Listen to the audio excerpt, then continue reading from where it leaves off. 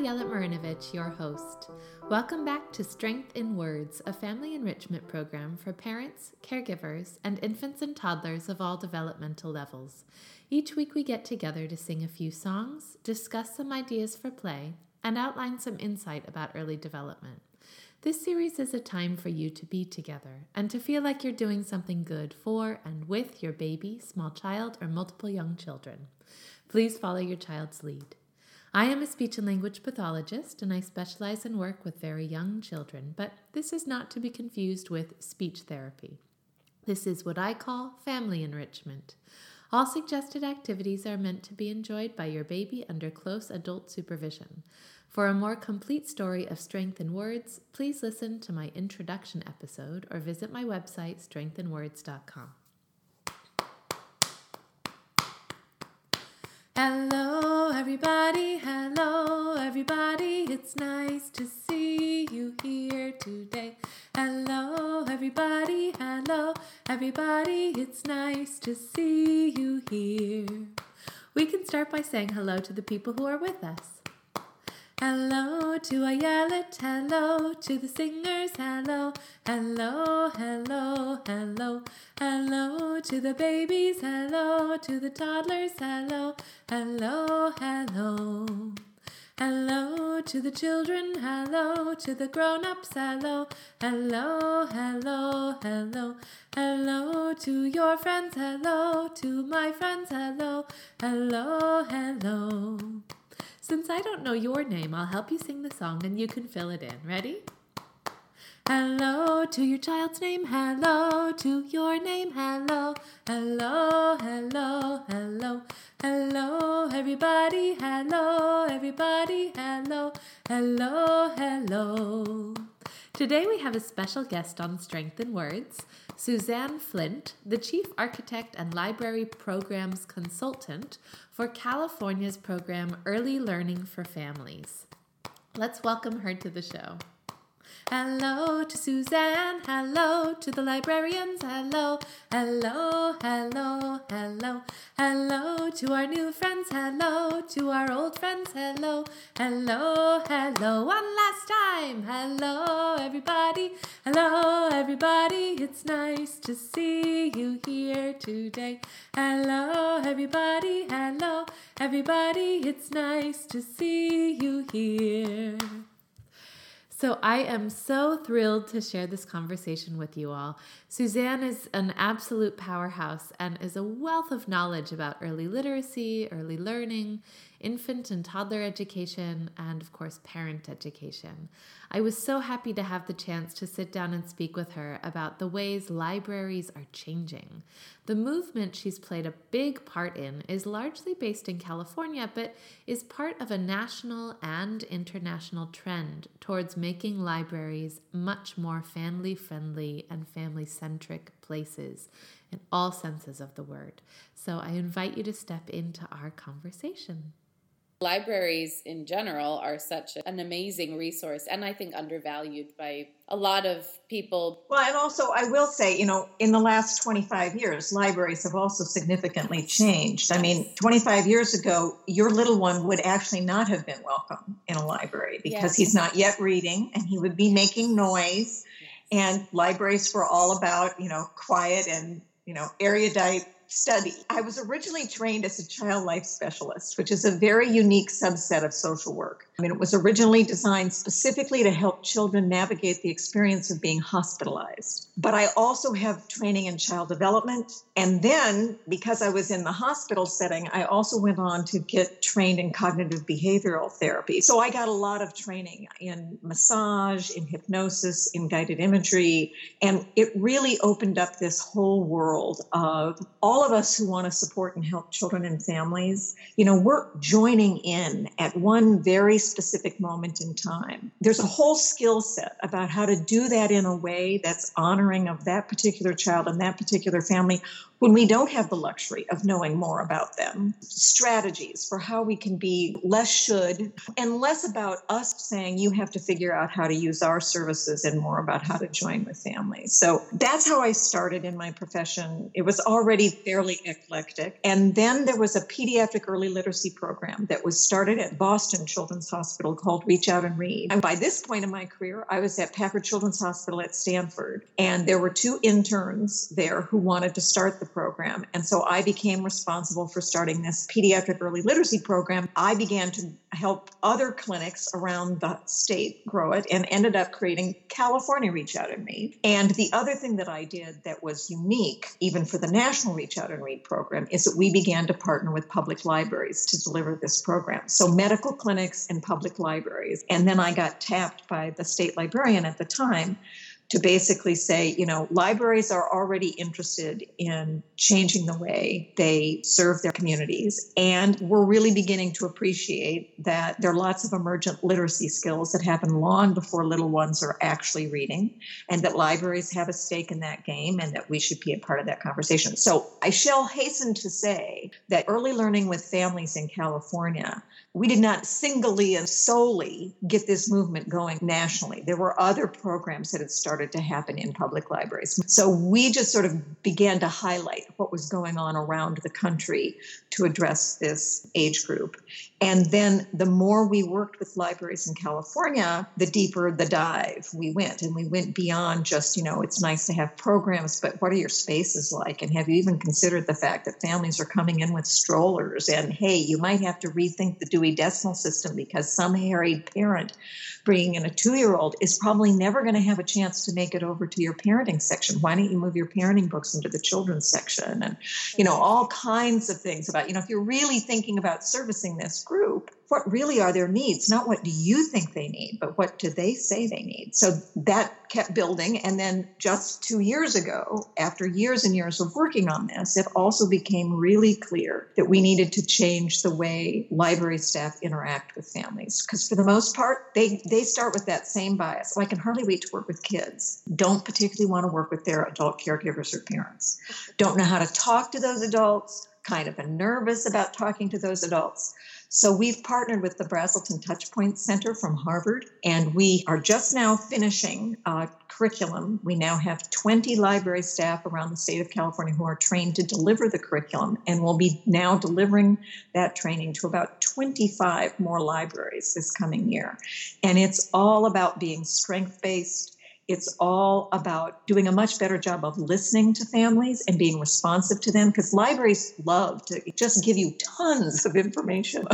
And sometimes that's almost worse than not giving you anything. Parents just get overwhelmed. So in a nutshell, that's what we've been working on and what we're doing. I think in so many ways, we as parents and caregivers in this day and age feel so much that we're caught in this huge, overwhelming nature of information.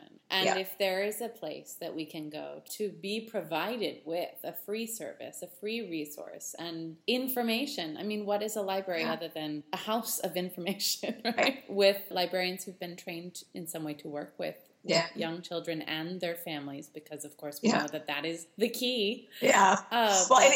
It's interesting because we discovered that in California, public libraries are second only to public parks as the place most frequented by families with young children. And I think it's partly because we've now made the spaces more welcoming. Yes. Not every library, let me hasten to say, but an awful lot of libraries in California are more welcoming. And you're right, it's free. There are all these other resources there. We also now have structured spaces. We have toys in libraries for kids. We have programs where they're going to be noisy and making noise. All of that's, very new. And so I think parents feel like it really is an option to go there. And most importantly, I think the opportunity to connect with other parents, which is even more powerful than whatever books we might have on the shelf. Absolutely. Yeah. So what are some of the things that parents and caregivers can expect to find specifically? Well, as I say, I wish it was uniform in every single library. Right. So I always have to be careful about what I promise, because I've gotten emails from parents who said, hey, you said every library is going to be great. And we just went into a library and they were really mean to us. So it's like, oh my God,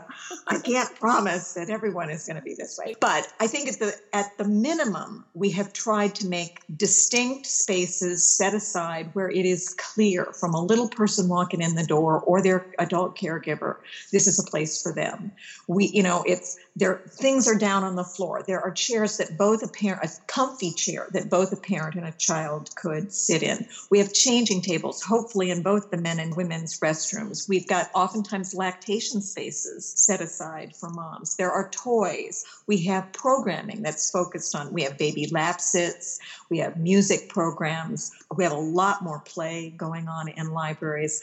We're much less attached to the fact that you've got to come and do something with a book. I think most librarians at this point really appreciate that there are all these skills that don't look anything like reading, but are actually the building blocks for reading. So that's been pretty fully embraced. And we've done things like Folsom Public Library. They took all of their picture books, and rather than arranging them by Dewey, they put them in order by categories. So pirates, princesses, transportation, insects. Once they had done it, they were blown away, because what it meant was that children and their adult caregivers could find books easier. It also meant that their circulation went way up, because you may have come in for Eric Carle's Very Hungry Caterpillar, but all the copies were checked out. But since it's not next to a whole bunch of other books on insects, your other books on insects didn't circulate. Now, when you come in looking for Eric Carle and he's gone, it's like, but hey, here's a thing on butterflies, or here's another thing on caterpillars, or whatever. And then the other funny thing that happened for staff is within a week, they knew what parts of their collection they need to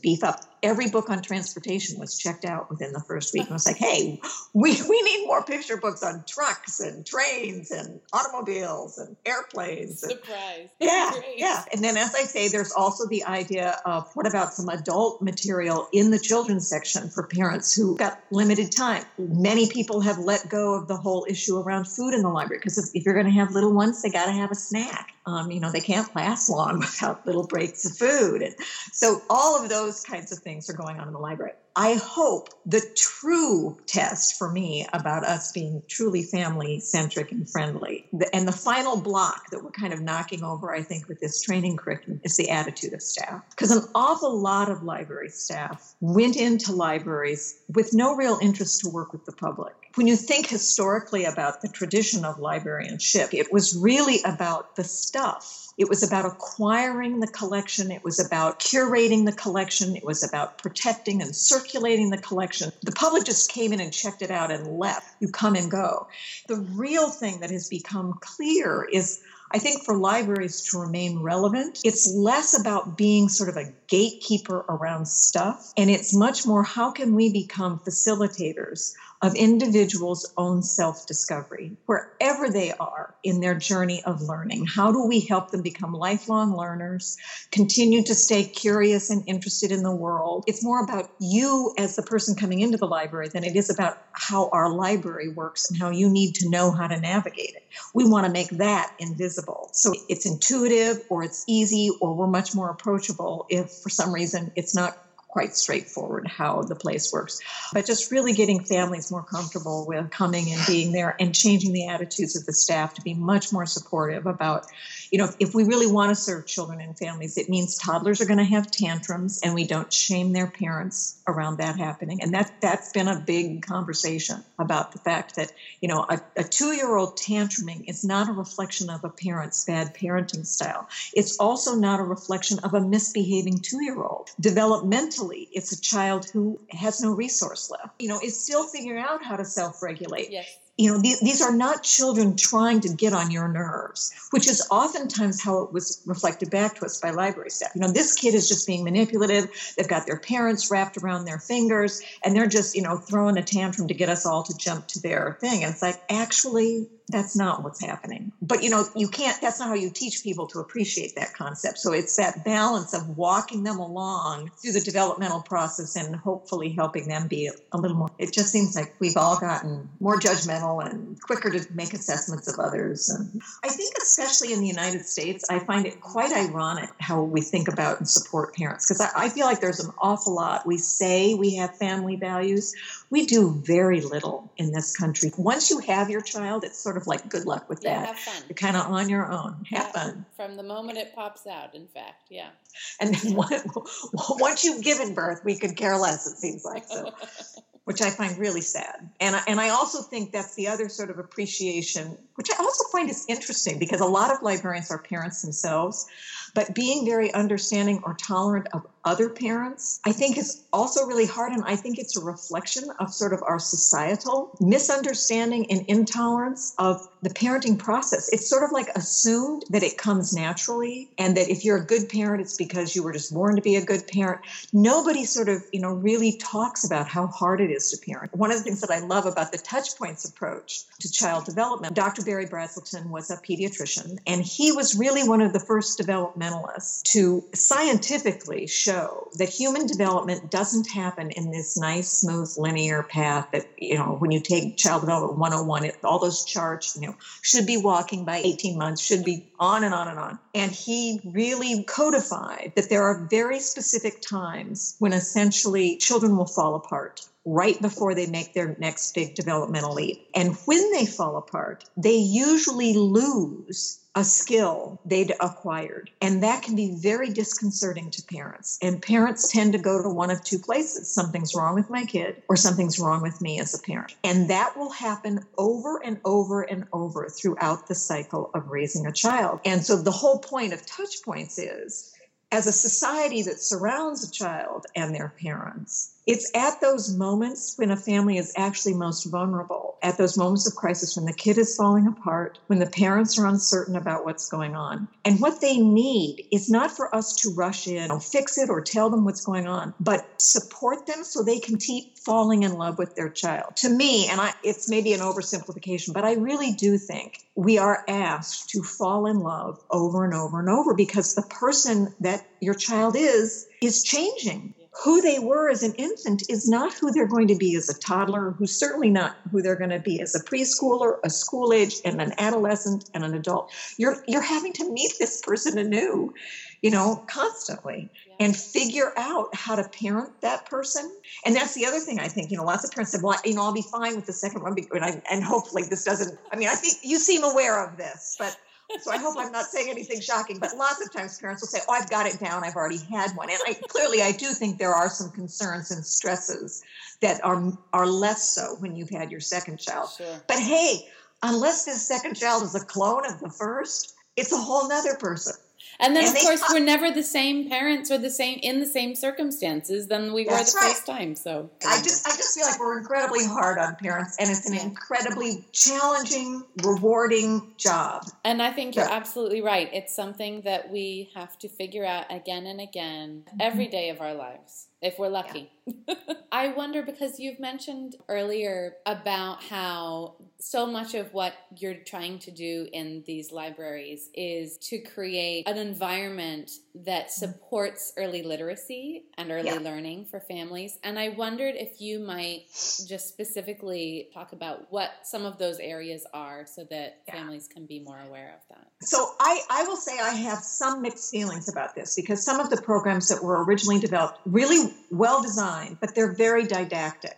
And again, I always feel like we have to walk kind of a fine line between, I think, laying on a whole bunch of more shoulds for parents. Sometimes, though, when we teach parents didactically some of that information, they then feel like they have to turn around and teach their children didactically. Right. And I think that's the quickest buzzkill for learning out there, especially when little ones are little. They're going to have plenty years ahead where they're going to be sat down at tables and given drills and flashcards and all of that.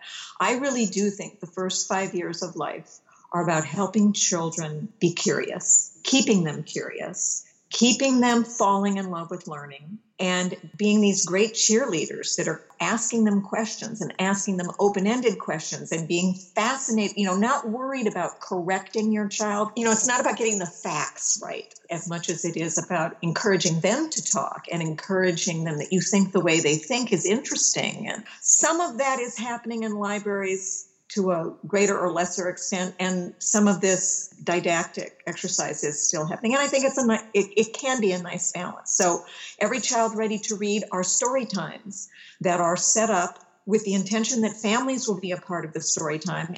And while the librarian is going through a traditional story time, they also point out aspects of the story time that are building on literacy. Like when we do this, when we have words that rhyme, children get to hear a similar sound and it's happening in different words so that they understand that that sound is not tied just to a single word, but that sound can be repeated in lots of different words. And, they'll make other didactic comments as they're reading aloud. And then I think introducing play into libraries has been exceedingly important. And also, without didactically teaching families or children, it gives an opportunity for some of those skills to just begin to naturally evolve and grow. Though it's interesting, a lot of parents in the U.S. anyway will say, and I know they say this to preschool teachers all the time, you shouldn't just let my kid play all the time. They need to be getting school. And it's like, actually, the research says the best thing you can be doing for your kid is let them do a lot of self-directed play. I think through those mechanisms, the fact that we still libraries tend to be very print-based still. We are getting beyond that, but we have lots of books. We do a lot of teaching around reading. We do a lot of encouraging to parents to read to their kids, even if they themselves are struggling with reading, to talk about the pictures. That's a huge part of building literacy. We do all kinds of things about talking to your kids and what that means, and giving sort of tip sheets about here are rhymes that you can sing together in the car or for bath time, or when you're at the grocery store, you can make your grocery list together. You can point out colors when you're in the grocery store, trying to give more concrete tips rather than just sort of placating statements about how it's important to read to your child every day or it's important to talk to your child every day. Right. What can you tell us about the way that music is integrated into programs like Rhyme Time? Little people just love music. And I think originally it started because they were doing infant and toddler story times. And of course, little ones aren't going to sit still. And it became a really great strategy is when you start losing your audience, you bring them back in by getting them on their feet and having them jump the wiggles out and sing along with you. So I think it sort of started from a sort of performer's point of view and not losing your audience. But it became really clear how much that, rhythm and rhyme is tied to language acquisition, is tied to early reading comprehension. It was really important to begin to incorporate those skills. And the librarians originally who were sort of reluctant to do that felt themselves lacking in their own musicality. That's another sort of conversation we've been having in library land because there are a number of people who go in to become children's librarians because they're actually very good performers. And they love performing and they love sort of being the star, and they do some great programs, and that's got a place. But I also think it's really important for librarians who may be not such polished stars to still do the story times, to still incorporate music, because that's a really important message to parents who may not be fantastic performers or incredibly musical, but by God, she's doing it in the library, and my kids they're not the connoisseurs we expect them to be. So they're not really distinguishing between the high performance and the perhaps less polished performance. They're just loving it all. So it gives some permission to parents. And I think it's another thing about even when librarians do sort of a very traditional story time, that it's okay not to do it perfectly and to mess up so that parents can see that, this isn't about a flawless interaction. It's about having fun with it and exploring and being curious about the process. But yeah, music has become a big part of library story time. Thanks so much, Suzanne. You're most welcome. Thanks for being here. See you later. What will you do the rest of your day? Goodbye to the babies, goodbye to the toddlers, goodbye bigger kids, goodbye all the siblings, goodbye to the grown-ups, goodbye to the singers, goodbye I yell it, goodbye to this music. We laughed and we played, we're getting very clever, this is what counts, being here together. Thanks so much, everyone. For a transcript of the interview or instructions to make and ideas for how to use your very own DIY tunnel reading nook and free download, you can head over to my website, strengthinwords.com. You can find us on iTunes and Stitcher, as well as straight from the website. If you enjoyed this episode, please do subscribe, rate, and review on any and all of those forums. If you feel inclined to support what we're doing here at Strength in Words, you can do so by visiting my website and clicking on the link to either make a one-time donation or by becoming a patron of Strength in Words on Patreon. I'll be here again next week.